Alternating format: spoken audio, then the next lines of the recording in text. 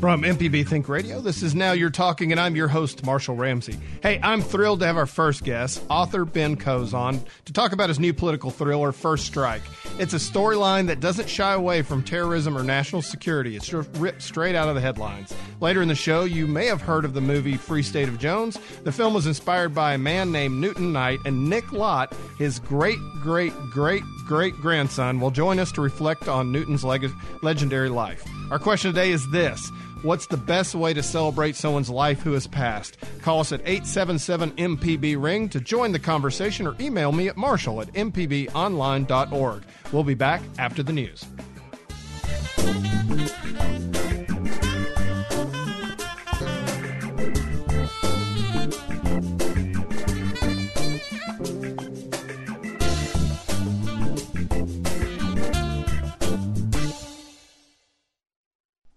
Live from NPR News in Washington, I'm Corva Coleman. President Obama is preparing to go to Dallas tomorrow for a memorial service. It's for the 5 officers killed in last Thursday's shooting. He'll be joined by former President George W. Bush. Separately, there have been protests this weekend against police brutality around the country. Hundreds of people have been arrested in Baton Rouge and in St. Paul. In Iraq, Defense Secretary Ash Carter has arrived for a visit with the Prime Minister and military officials. He says the U.S. will send 560 more troops to Iraq to support the Iraqi military.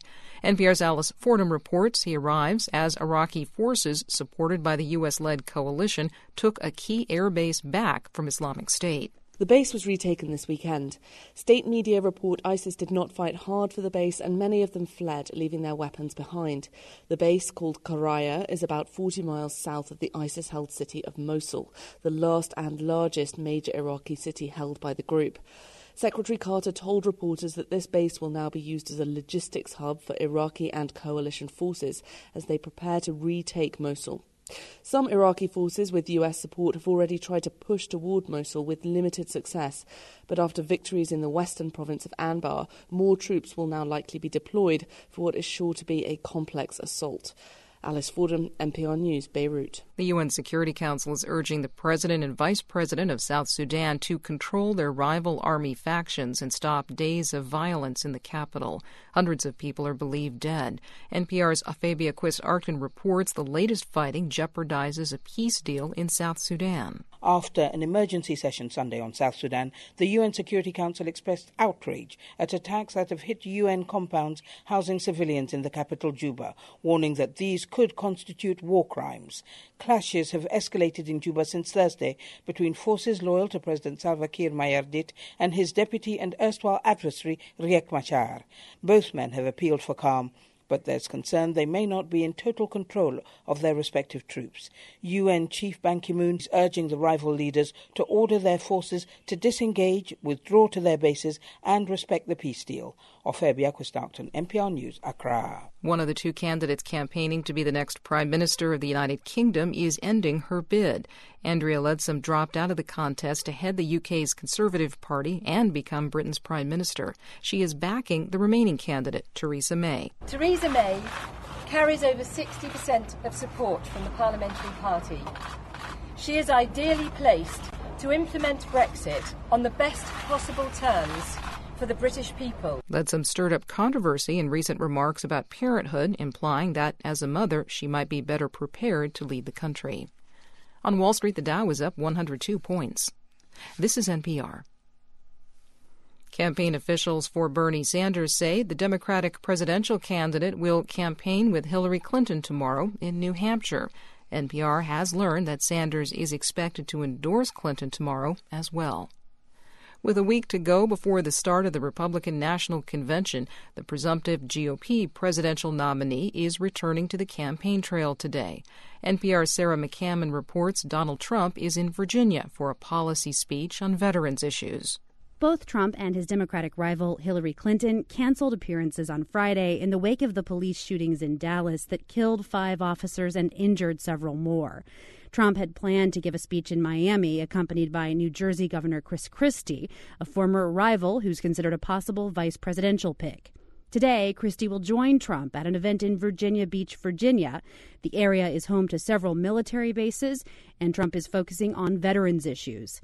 The event is closed to the general public. Trump will be holding a rally near Indianapolis tomorrow. Sarah McCammon, NPR News. Hundreds of thousands of people in the Indian state of Uttar Pradesh are planting trees today. They hope to plant some 50 million trees over the space of 24 hours and set a Guinness World Record. Government officials have distributed saplings to people in an effort to help rebuild India's forest cover. The Associated Press says the current record is a little more than 847,000 trees planted 2 years ago in Pakistan. Again, on Wall Street, the Dow Jones Industrials are now up 106 points at 18,253. This is NPR. Support for NPR comes from NPR stations. Other contributors include Subaru, automotive partner of the National Park Service Centennial. Subaru encourages people to explore America's treasures and discover a national park adventure at findyourpark.com. Love, it's what makes a Subaru a Subaru. You're listening to Now You're Talking with Marshall Ramsey on MPB Think Radio. Send your comments and questions to Marshall at mpbonline.org. This is MPB Think Radio, Mississippi Public Broadcasting.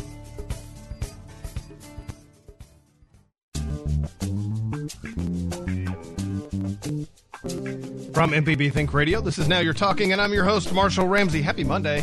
I think we're all getting kind of used to trying to work today after having last Monday off, but it's good to be back, and I hope you had a great 4th of July holiday. I know I did. I tell you what, we have got a great show today, but before we get going, I just wanted to say Sharita is off today. She's off working on her one-woman show, comedy show that she'll be having next weekend. So we have in the house, Jay White is driving the bus. Hello, Mr. Jay. Hey, good morning. How are you? I've already messed it up. You have. You're doing great so far, though. It's the old theme. I don't know where the new theme is. It is, man. Sharita has it in a password-protected folder somewhere in her kingdom. Welcome to 2014. Right. A little throwback Monday. There we go. Great show today. I'm really excited. Number one, we got author Ben Cohen, actually New York Times best-selling author Ben Cohen. That's a difference right there. I wanted to throw that title out there because he's definitely earned it. And he's a guy, actually, that I've interviewed 2 or 3 times before, and I owe him a steak because I always said if he ever came to Mississippi for a book signing that I would buy him a steak. So I've got another steak out on the table trying to get him to come in here to Mississippi. Fantastic writer. And the reason I wanted to get Ben on, number one, I love his books. He's written 6 of them now. And his latest is First Strike. And it's really a great read. But, I mean, this is summertime. We're all looking for a good beach read. We're trying to find something to read. It's a little bit light. Although this book is pretty tough because it's ripped right out of the headlines. And it's about ISIS and about it's a political military thriller. And it's fantastic. So we'll have Ben on. And my Facebook feed is just lit up of people that have seen Free State of Jones. Of course, it's about Newton Knight, which was from our own Jones County. And I thought this was fantastic. But Nick Lott, a guy that I know that I've been following on Twitter since he was up at Ole Miss, is the great-great-great-grandson of Newton Knight. And he'll be on to talk a little bit about his great-great-great-great-grandfather's legacy. God, that's hard to get that many greats in there.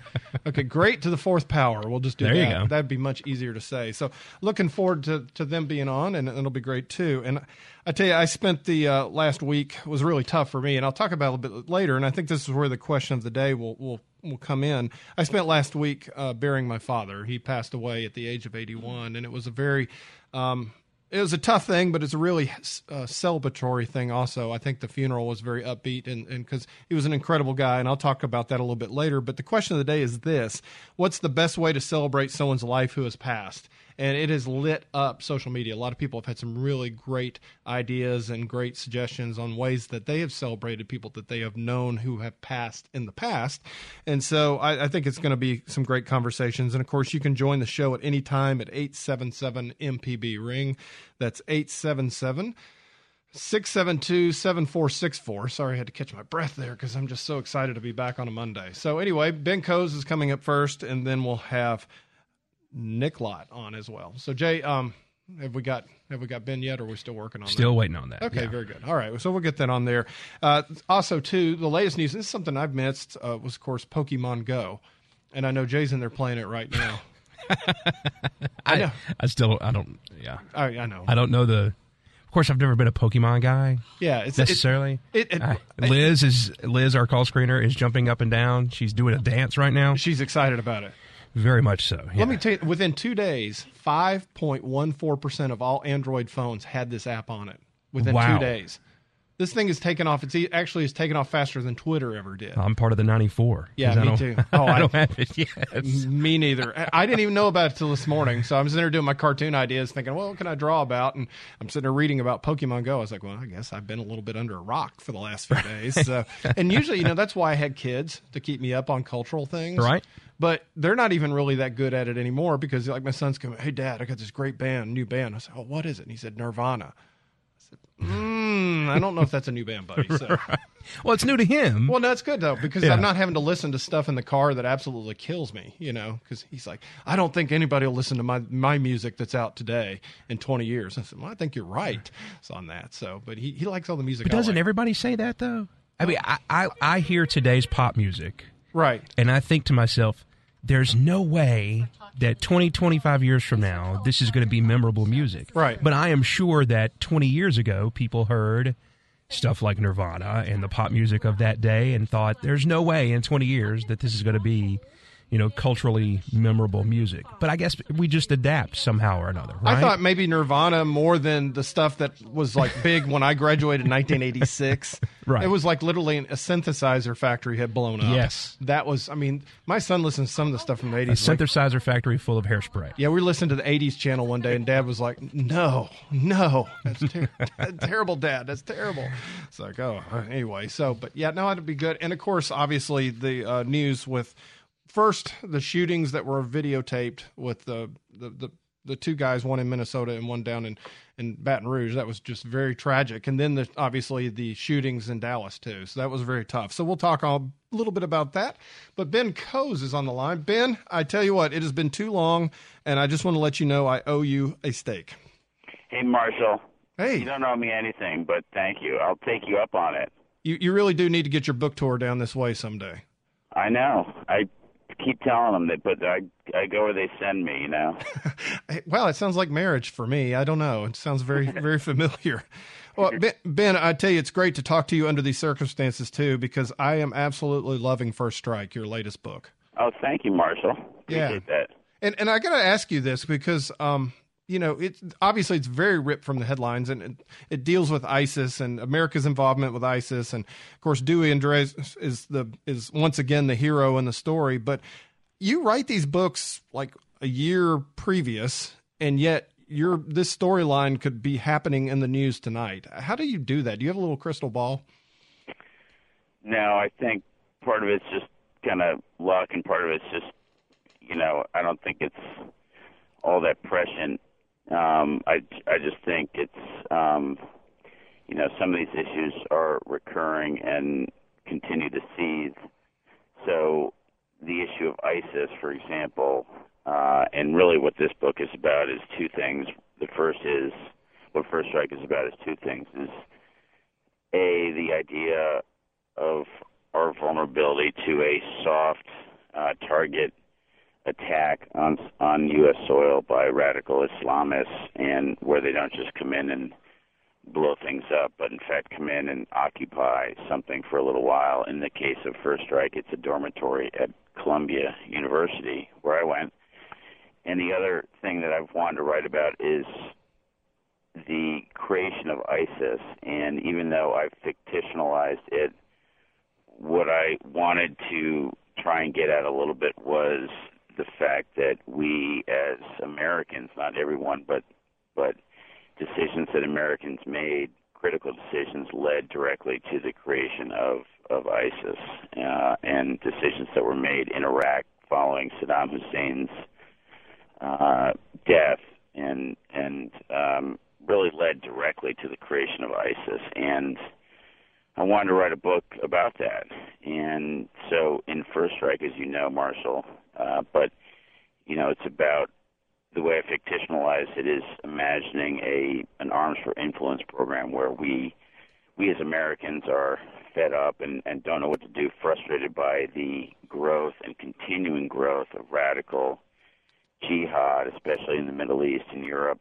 And we, in every place we go and everywhere we spend money, it only makes it worse.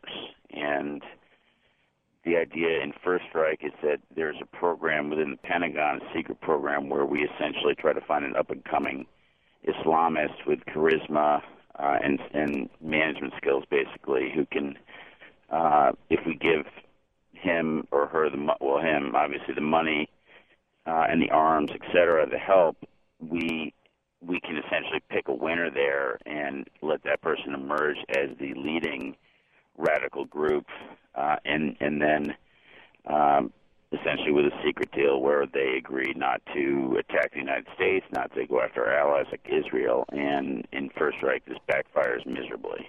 So, I'm glad you like it. I'm glad you're reading it, and I think it's been selling very well, and people seems to be resonating with people. So, well, the first one was Power Down, and of course that was Dewey Andreas' debut in your character, and he's of course a former member of the Delta Force, and a lot of people know a lot about the Navy SEALs, of course, especially since the Bin Laden raid. People don't know as much about the Delta Force, although if you think of SEAL Team 6, I guess they're kind of parallel to that. But Dewey as a character has really grown over the last 6 books, and I know that has to be fun for you developing him. Yeah, no, it has, Marshall. I'm glad you noticed that. I think that there is a larger plot line to his background. When the first book begins, he has been out of the United States for almost a decade. He had been in special forces, and then he was falsely accused of a crime, of killing his wife, which he did not do. He was kicked out of the military. He went on trial. He was acquitted in record time, but he was very bitter about the lack of support he received from his superiors and people who he had risked his life for. He went and started working in the oil industry, and 10 years down the road, he happens to be working on an offshore oil platform in the Pacific Ocean off the coast of Colombia, where he is, which happens to be the target of a terror attack. And so it's they picked the wrong oil platform to go after, and he fights to try and save it, and then he has to make a decision about what should I do. Should I come back and try and save?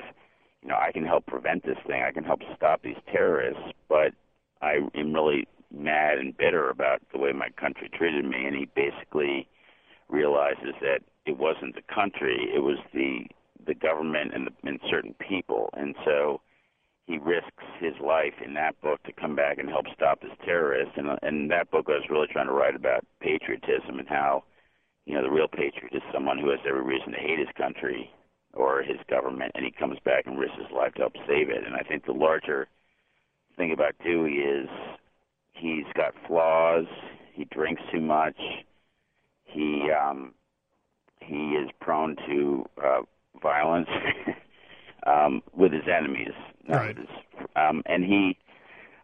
But the larger story is about his reconciliation with the United States, and by the time this book comes along, he is very, he really is one of the top people that is called on when the odds are against them. Someone who can improvise and who has creativity and who figures out a way to make things work, and is given a lot of leeway in what he does, both domestically and internationally. And so he's definitely fun to write, Marshall. I'll tell you, sometimes I'll be writing a scene, and I feel like I'm just a journalist, and I'm taking notes on what this character that I've developed. It's almost like he comes alive, and I am sitting there just jotting down notes on what he's doing or what he's saying, and it's a pretty interesting and exhilarating feeling.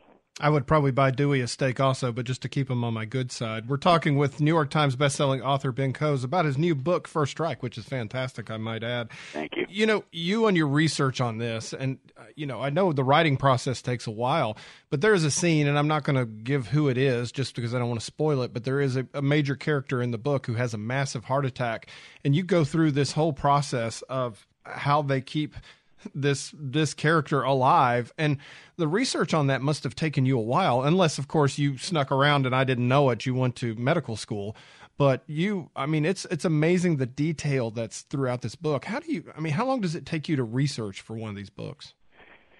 It takes a while. Independence Day, there was a lot of nuclear science, nuclear weapons science, and around the technology, and it ended up, that was my 5th book, and that ended up being incredibly complicated, because what I didn't realize is just the, how you look at the science behind a nuclear device or any kind of, it's so complicated, and it's so based on the particulars of how much,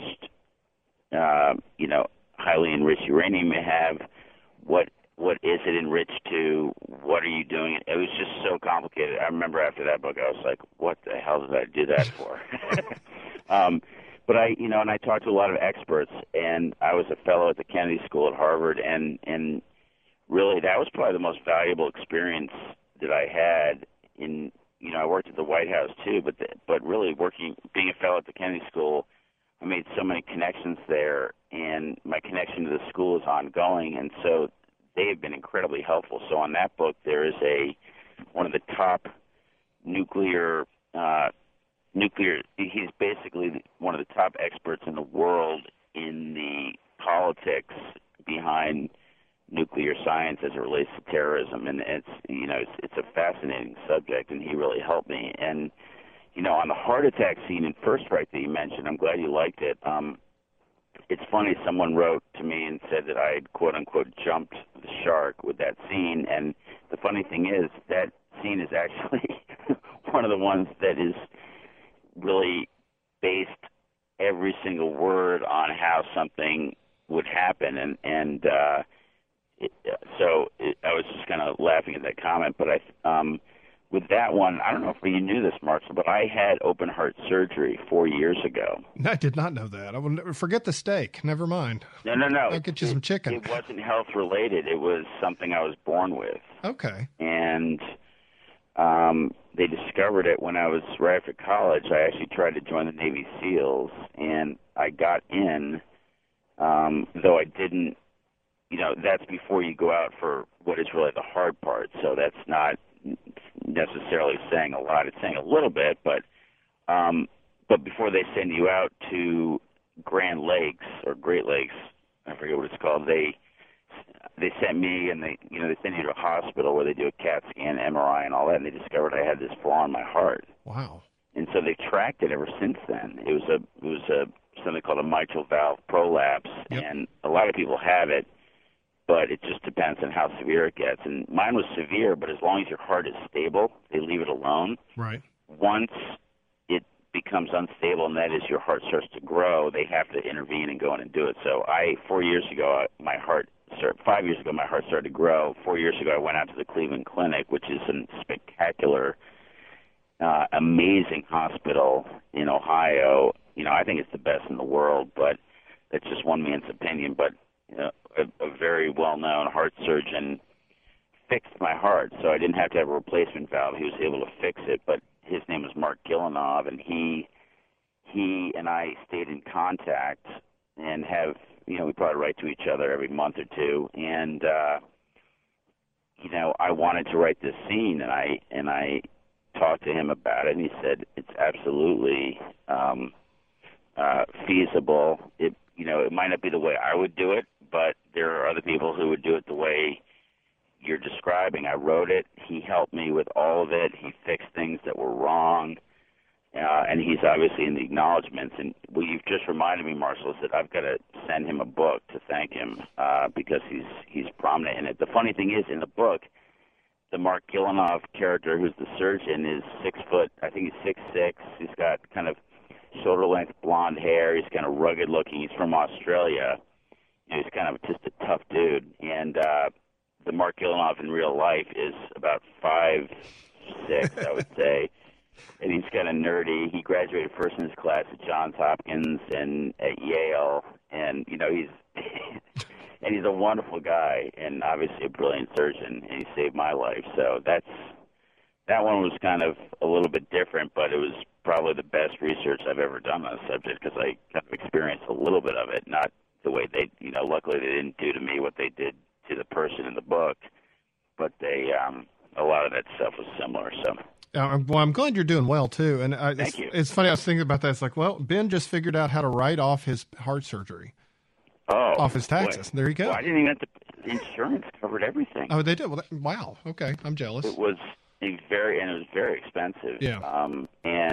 No, Blue Cross Blue Shield, I have to give them credit. They were of Massachusetts. They didn't bat an eye. And I had also talked to a hospital in Boston, and it was about 1/3 the price. And they said, do what you want. And the reason they said that is because they I'm sure had seen in different regression analysis the fact that the Cleveland Clinic doesn't really make mistakes, and so statistically it was fine for them to pay more, and also they wanted a happy customer. So it was they were great, and the Cleveland Clinic was phenomenal. But it was I was born with it.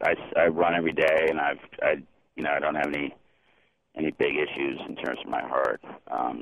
I have other issues, but I've never noticed that. Well, the good news is, of course, you're a great dad too, so it gives you gives you a little extra time getting to do probably your favorite job. But speaking of jobs, I mean, you've done a little bit of everything in your career. What caused you one day to wake up and said, you know what, I want to write thrillers? Yeah, that's a great question. I think when I was in college at Columbia, I was an English major and did a lot of writing there.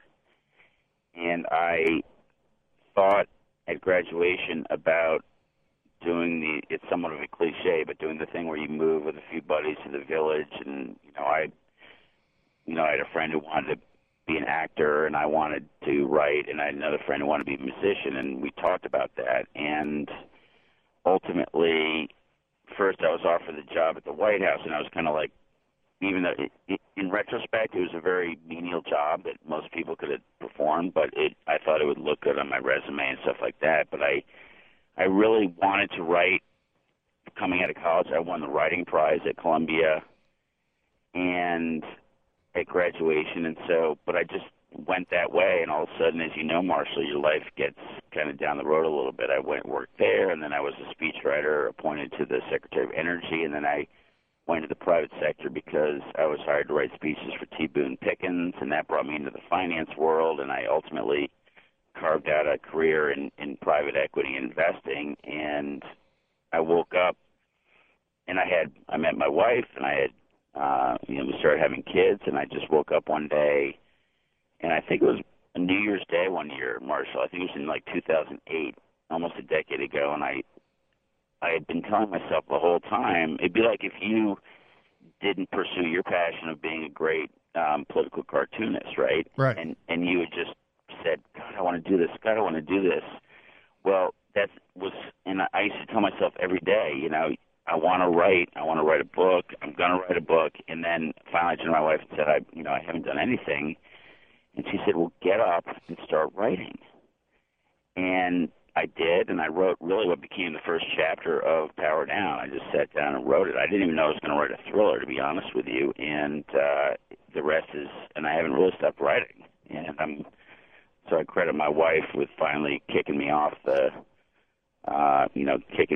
tree stump and getting me working on it. And it's been great, and I still work sometime in private equity. I'm still at a firm in Boston, but I'm, as I tell everyone, I'm by far the least valuable employee at this firm. But having helped to found the firm, they can't exactly fire me. So, but I'm spending a lot of time writing, and I am now ramping up to put out 2 books a year. I'm going to start a separate series. So I'm going to put out a Dewey Andreas book every year, and then I'm starting a new series that will be a domestic-focused thriller series, and will feature Rob Tacoma, who, if you're reading First Strike... That's right, the former Navy SEAL. Mm-hmm. Exactly. He's a former Navy SEAL. He's kind of Dewey's younger brother. He's very different. He's kind of a frat boy. And a little bit immature, but he is also a very talented operator with a good heart, and I think fans. I think readers are gonna like it, and I think it's really gonna be focused around domestic issues, in particular the Russian mafia. So I think it'll be fun. That would be great. I'm looking forward to that too. And of course, you do a lot of writing when you're up at your place in Maine, right? That's right. In Yeah. fact, I'm sitting on the deck, and it's perfectly sunny. I think it's about 75 degrees out, and I'm looking out in the ocean right now. I dragged the phone out here, and so that's not always how it happens, by the way. I mean, we spent all weekend in a big, as they say, the fog was as thick as pea soup, and it was raining all weekend, so it's not always nice up here, but today is just spectacular. I would say call me back in the winter when it's like The Shining up there, but right now it's 75 degrees here inside the studio, but 109 outside. So. Oh my gosh, really? No, it's not 109, but it's probably in the 90s. It's pretty hot. So. Well, I was on my book tour last week, and I was down in Phoenix or Scottsdale. It was 112. No. It was brutal. No, I'd love to visit there for about 10 minutes, and then I'd come home. So it was awful. Yeah, definitely. Ben, I tell you, I appreciate you taking the time. Of course, the book's fantastic, First Strike. What's the next book? Can you give us a little bit of a preview? Sure. And by the way, Marshall, thank you for having me on. No problem. It's always good talking to you. I love coming on the show. And the next book is called To Trap the Devil. Okay. And it is about a conspiracy at the very highest levels of government to remove the president, the vice president, the Speaker of the House, and take over the government, essentially a cabal within the uppermost part of the State Department. All right. Well, Ben, we got to run. We're up against the break, but I just want to thank you for taking the time out and man, congratulations on the book. It's fantastic. Thank you, Marshall. Thanks for having me. All right. Thanks. That's Ben Coase. Yeah, thanks. It's Ben Coase. You can go to bencoase.com. The book is First Strike.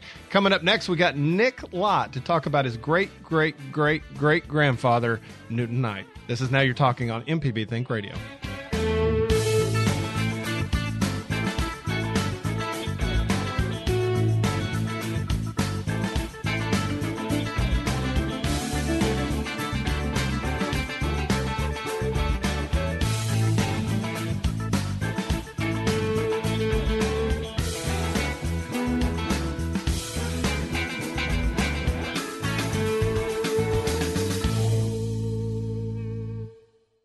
Support for Now You're Talking comes from Patty Peck Honda, offering a full line of Honda vehicles to look at and drive. Information at 601-957-3400 or pattypeckhonda.com. I was recently diagnosed with invasive ductal carcinoma. Those of you who've been listening to the news are probably totally confused about breast cancer and breast cancer screening. What choices exist to detect breast cancer? Is there a right way to fight it? The option that was presented to me by my surgeon was lumpectomy. Learn more in an MPB Southern Remedy documentary special, A Plan to Survive. Thursday night at 7 on MPB TV.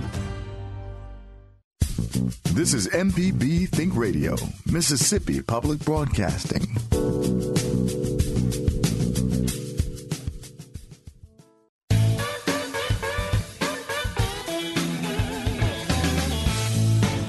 Welcome back. This is Now You're Talking on MPB Think Radio. I want to thank Ben Coase once again for a fantastic interview.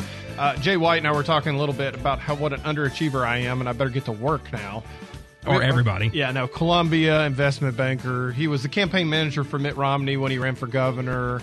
He's worked in the White House, and just decides to start writing best-selling novels. Won the Distinguished Writing Award at Columbia, as you do. Yeah, exactly. I mean, I've learned investment banking from T. Boone Pickens, as you do. As you do, I know. Sitting on his porch in Maine right now, looking at the ocean. We're sitting here looking at each other. It's not quite the same. I don't know. No offense or anything. I thought I had a sparkling life. I know. I need to go get busy. I do have 2 pieces of paper from Columbia University. They both said I lost the Pulitzer Prize. So that's well, I was a finalist. I guess I was going to say you advanced further in the tournament than a lot of people did. Yeah, and I did get a order from Columbia Records back. When they had remember when you could sign up for 99 records for a penny? Yeah. God, those are good stuff. That was good stuff. All right, well, in theaters right now, I'll do my segue here, see if I can pull this off. Free State of Jones is out there. And, of course, that is the Matthew McConaughey movie. And we've got a really great guest on, a guy that I actually personally like. He's a pretty nice guy. Nick Lott is on. He's come to find out he's a great-great-great-great-grandson. And Nick, I just want to ask you the most important question. Do you really look like Matthew McConaughey? Oh, well, of course. I mean, if anyone's ever seen me, they know that, Marshall. Exactly. See, I thought since it was radio, we'd just go ahead and get that out there. So, Nick, thanks for being on. It's good. I look my best on radio, but thanks for having me. Good to be on. Why do you think I'm on radio? There you go. So it's good to talk to you. You've, of course, seen the movie, right?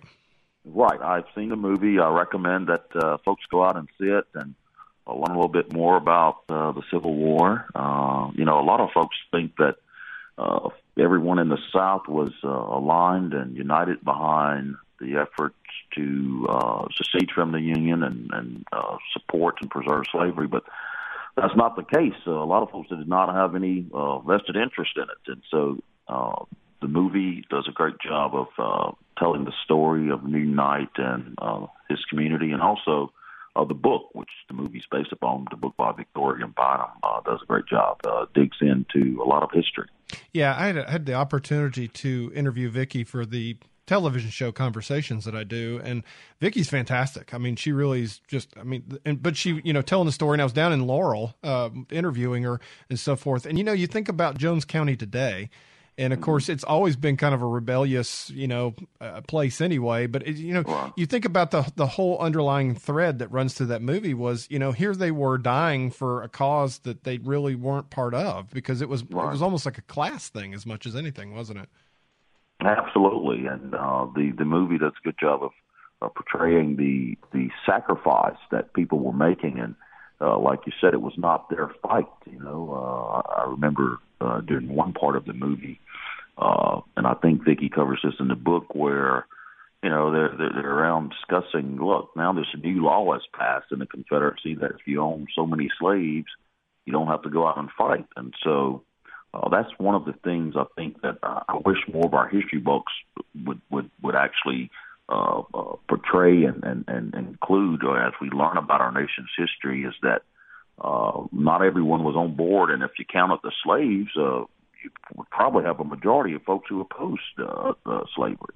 It was kind of interesting. I was just looking when I was doing the interview with Vicki, I just was doing a little bit of research, and that part of Mississippi really had the lowest percentage of slaves of any part of the state.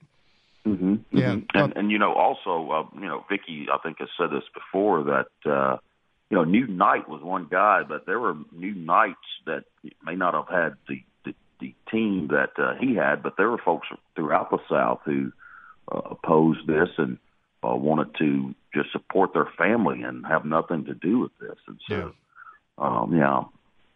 Yeah, I think, sometimes we glorify that time or glorify war in general, but it was a really tough time all across the South and anywhere where the battles were. And, of course, that movie does a really good job portraying that. Newton Knight is a very fascinating character in his own rights, even if he wasn't involved in that part of the Civil War and his whole life and his story. And of course, he had a big family, and you were a part of it. How did you find out that you were actually related to him? Well, I'll tell you what, Marshall, just growing up, we always heard stories of, our relation to the Knight family there in So-So.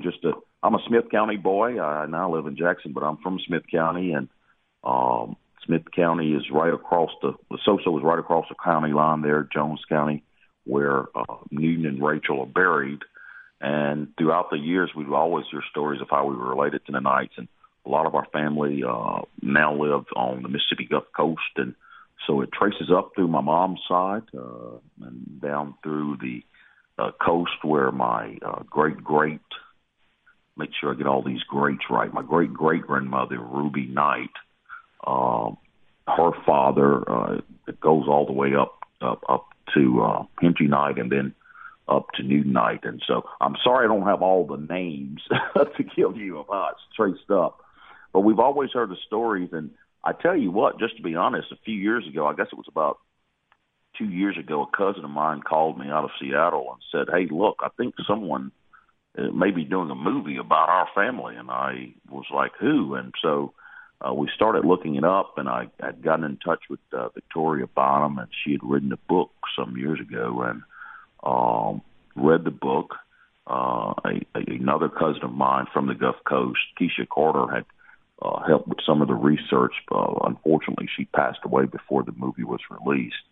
But we begin to learn more about our ancestors and about Newton Knight. And growing up, we didn't really have all of the background on the family. I knew that we were part of the family, but I didn't know that Newton Knight had done such great things, and that he was as rebellious as he was. It kind of explains some of my life, I believe. I was going to say that about you because, you're not you're very vocal, obviously. I follow you on Twitter, love your tweets. I think you do a great job with a lot of political commentary.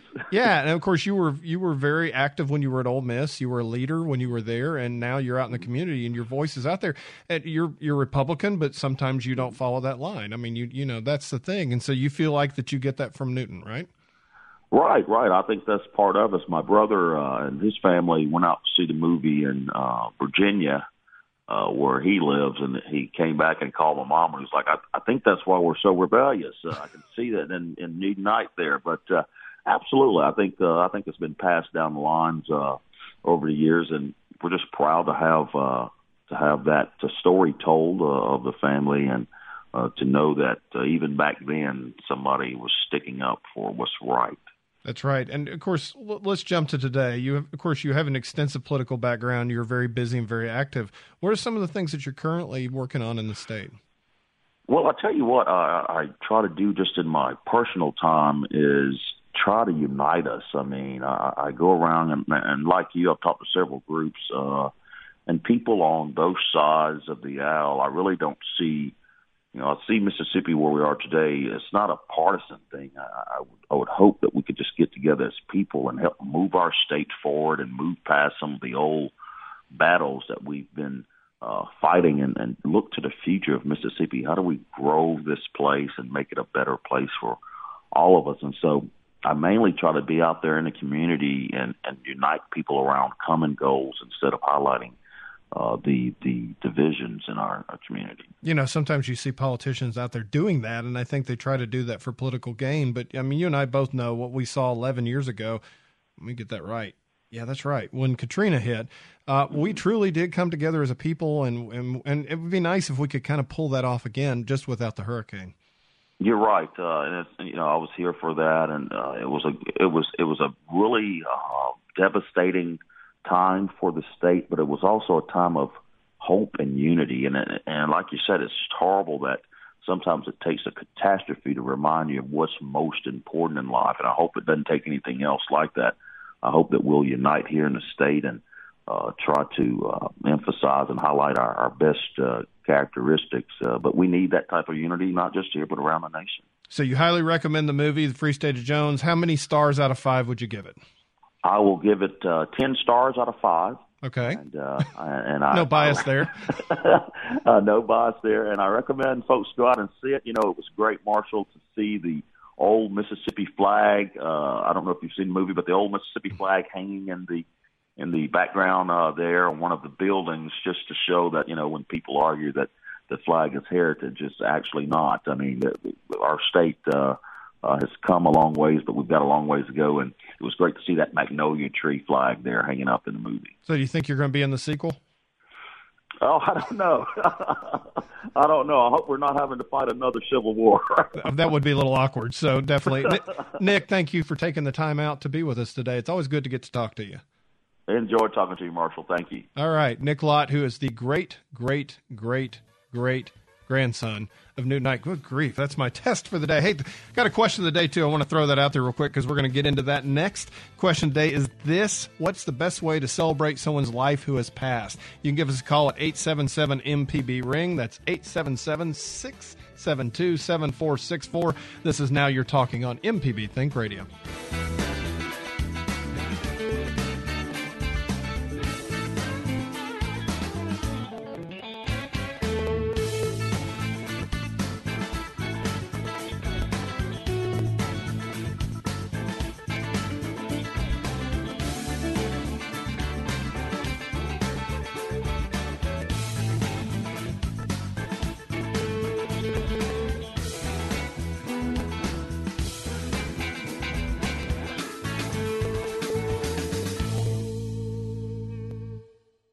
More than 2 centuries ago, the first American president took office. And next year, the 45th will take office. Follow history in the making. Right here on this station. Listen every day.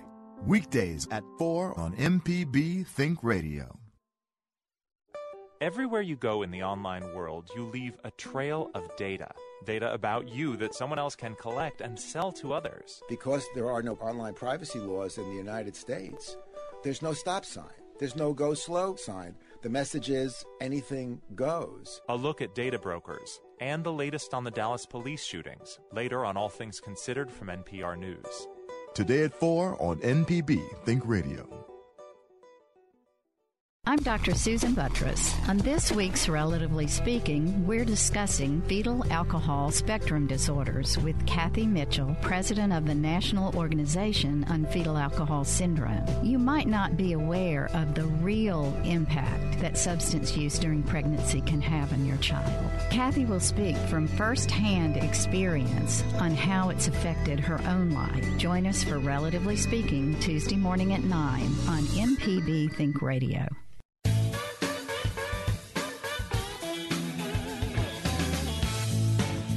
Welcome back. This is Now You're Talking on MPB Think Radio. I'm your host, Marshall Ramsey. Jay, I think where we screwed up today, we should have just done a show on Pokemon Go and have Liz be the guest host. She knows about it. She does. She's sitting there just like giving us all the details. She's been doing it since Thursday. And you and I didn't know anything about it till like I mentioned it to you. I have seen it, but I will admit I have purposely stayed away from it. You're a good man. You're a good man. So, I mean, I can hear you doing a sports show on it now. If there was some sort of a sports... Ole Miss Pokemon versus State Pokemon. And, well, then it's over. And then it is, yeah, exactly. If there was a way you could state Ole Miss some Pokemon... It'd be Pokemon War at that point. It'd be excellent, so... I tell you, I think part of my problem was for the last week I've been completely out of it. You know, my dad passed away, and what a great guy. And I'm going to read a little bit of a remembrance of him in just a second. We do have a question today, though, and I think it's one that's really lit up social media. And of course, you can follow me on Twitter at Marshall Ramsey or find me on Facebook. But the question is this: what's the best way to celebrate someone's life who has passed? I say personally, you remember who they are and the legacy they lived, and you build on it. And that's what I'm going to try to do to my dad. And I'm going to share this with you real quick, because I think this is who my dad was, and I'd like you to know a little bit about him. His name is Dave Ramsey, and if that name does sound familiar, my cousin on the radio is named after my dad. And so his dad and my dad were brothers, so it's Uncle Dave. But anyway, a week ago, I was sitting in the hospital holding my father's hand as he struggled to breathe. I just rolled into Atlanta from Mississippi and was in shock from all the driving and the sensory overload caused by the hospital. Dad had been admitted earlier in the day and hadn't opened his eyes, but he knew I was there. I knew he also knew that my oldest sister was there too. She had just gotten back from her vacation, and when he heard our voices, he'd mumble or squeeze our hands. And when my middle sister made it in from out of town, he turned his head slightly toward her voice. He was glad we were with him. Dementia had robbed him of much of his memory. The last couple of years have been really rough on him and our family, but dementia never truly defeated my dad. He still knew his kids. He still loved his wife. And although he struggled with details, the core of who he was still existed. But we weren't there because of the dementia. His kidneys were shutting down, and he had a UTI infection, and he was letting go. The next day, my sisters and I continued to hold his hand after he'd been transferred to hospice. He was transitioning. The peacefulness of the hospice facility caused him to be more calm. I arrived early Tuesday morning to tell him what a good dad he was, what a difference he had meant to the community, and what an amazing life he had had. My dad died on the way he lived, with a purpose. He passed away on his 59th wedding anniversary and was surrounded by his 3 children.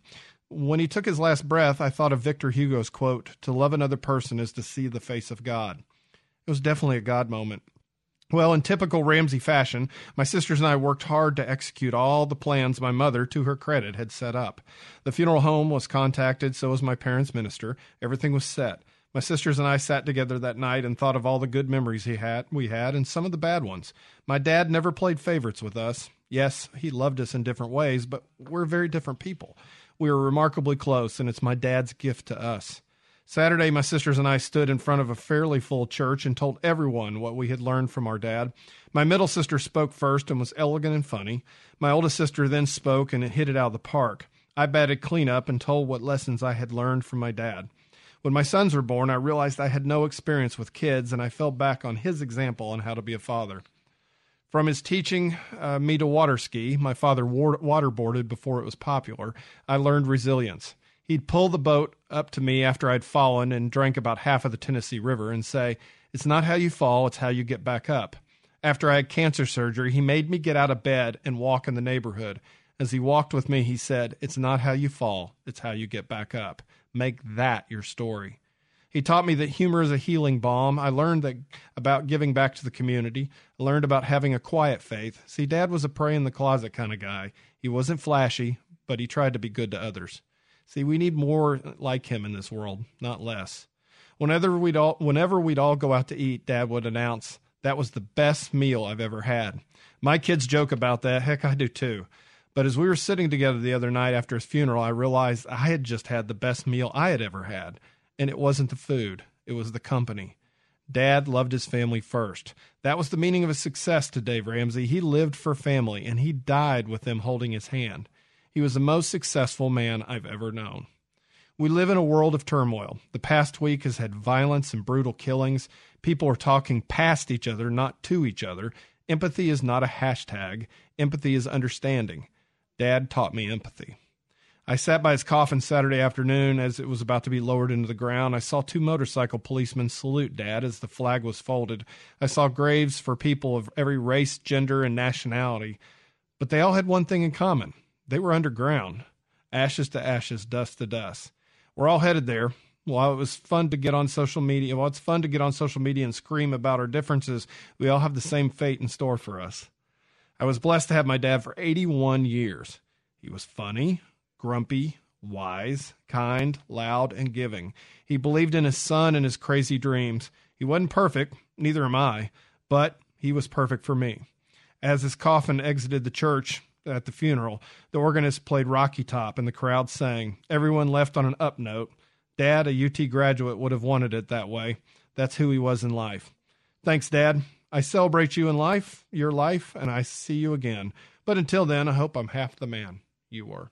So that's great. We got Linda from Port Gibson who would like to answer the question of the day, which is this: how is the best way to celebrate someone's life who passed? Linda, thanks for calling. Yes. My father passed away in March of 96, and my mother passed away in August of 2008. And for the holidays, instead of sitting around being sad, we usually look, what I focus on, the things that they did that made us happy, like for the 4th of July, homemade ice cream, and that was a given. And I like to do the things of tradition that help me to think about my deceased, my mother and father. That's great. That's great, Linda. I appreciate it. And thank you for the call. Thank you. I appreciate that. We got some online answers here. We got Sandra says, memory. Chris says, be the person they already thought you were, the very best to you. Rita said, it's possible, having a gathering of his closest cousins and friends and ask each of them to write their favorite story and bring it with them, and then copy those stories, bind them in orange, and present them to each grandchild. Perhaps some favorite photos as well from your sisters and you. This is to my dad. Make it an annual thing, his birthday or his death date. I think we'd celebrate the birthday with Dad. I think he would want that. See, that was the thing, because I got up there, and I got to tell you, Jay, it was one of the hardest things I've ever had to do, because I speak a lot. I get in front of crowds. I'm not shy at all. Right. I'm sitting there, and Dad's sitting right next to me, right in the coffin. And I knew if I got too demonstrative or started crying or weeping like that, he would pop out of the coffin and slap me. Because that wasn't who Dad was. You know, Dad was like a rub a little dirt on it kind of guy. You know, he wasn't going to get too boo-hooey or anything. So, you know, we had to keep it funny and so forth. And I told a story how I understood how the good Lord was forgiving when the day I decided to try to push the wheelbarrow down between the two cars. And he had just gotten his car painted, and I left a pinstripe all the way down the thing. Man. Oh, yeah.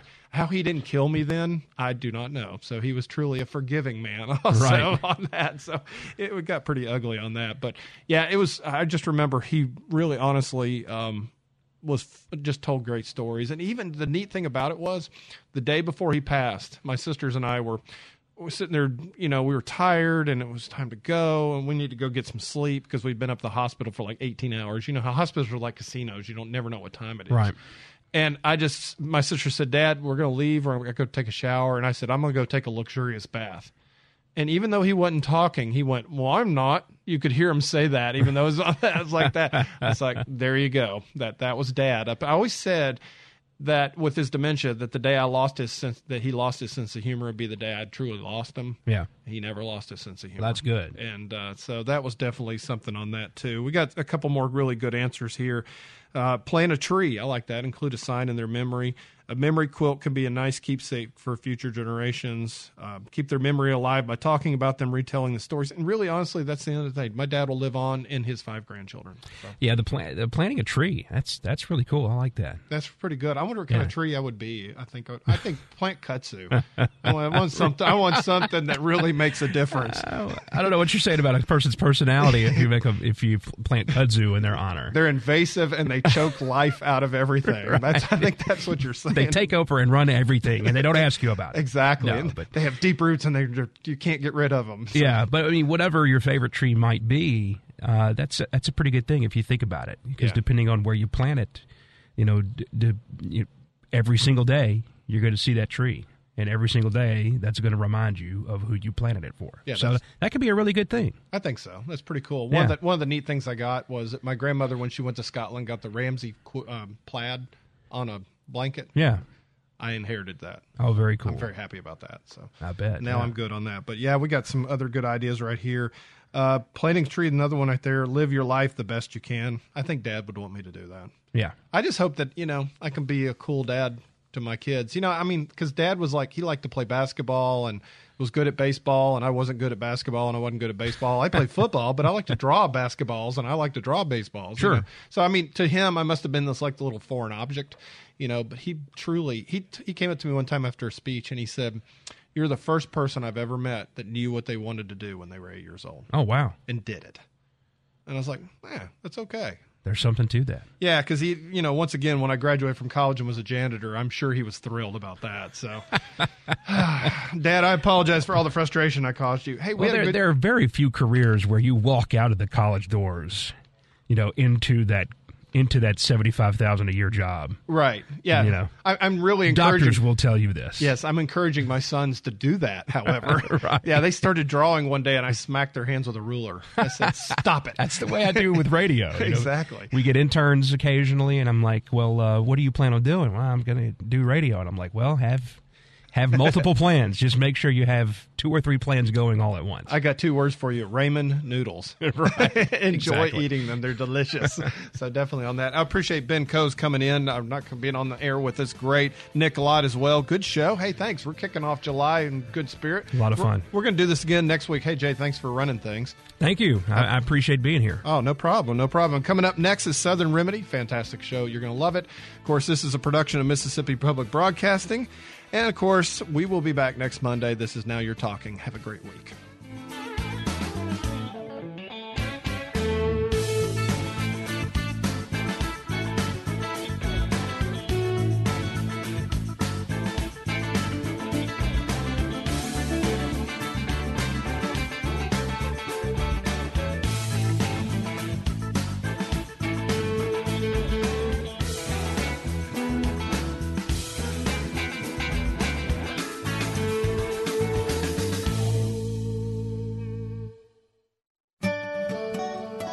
This forecast is underwritten by Blue Cross and Blue Shield of Mississippi. Information on how to make good health a family affair is available at bcbsms.com. With weak high pressure in place today, we are still going to see some scattered shower and thunderstorm activity, and in the areas that don't see the thunderstorms, the temperatures are going to be pretty brutal.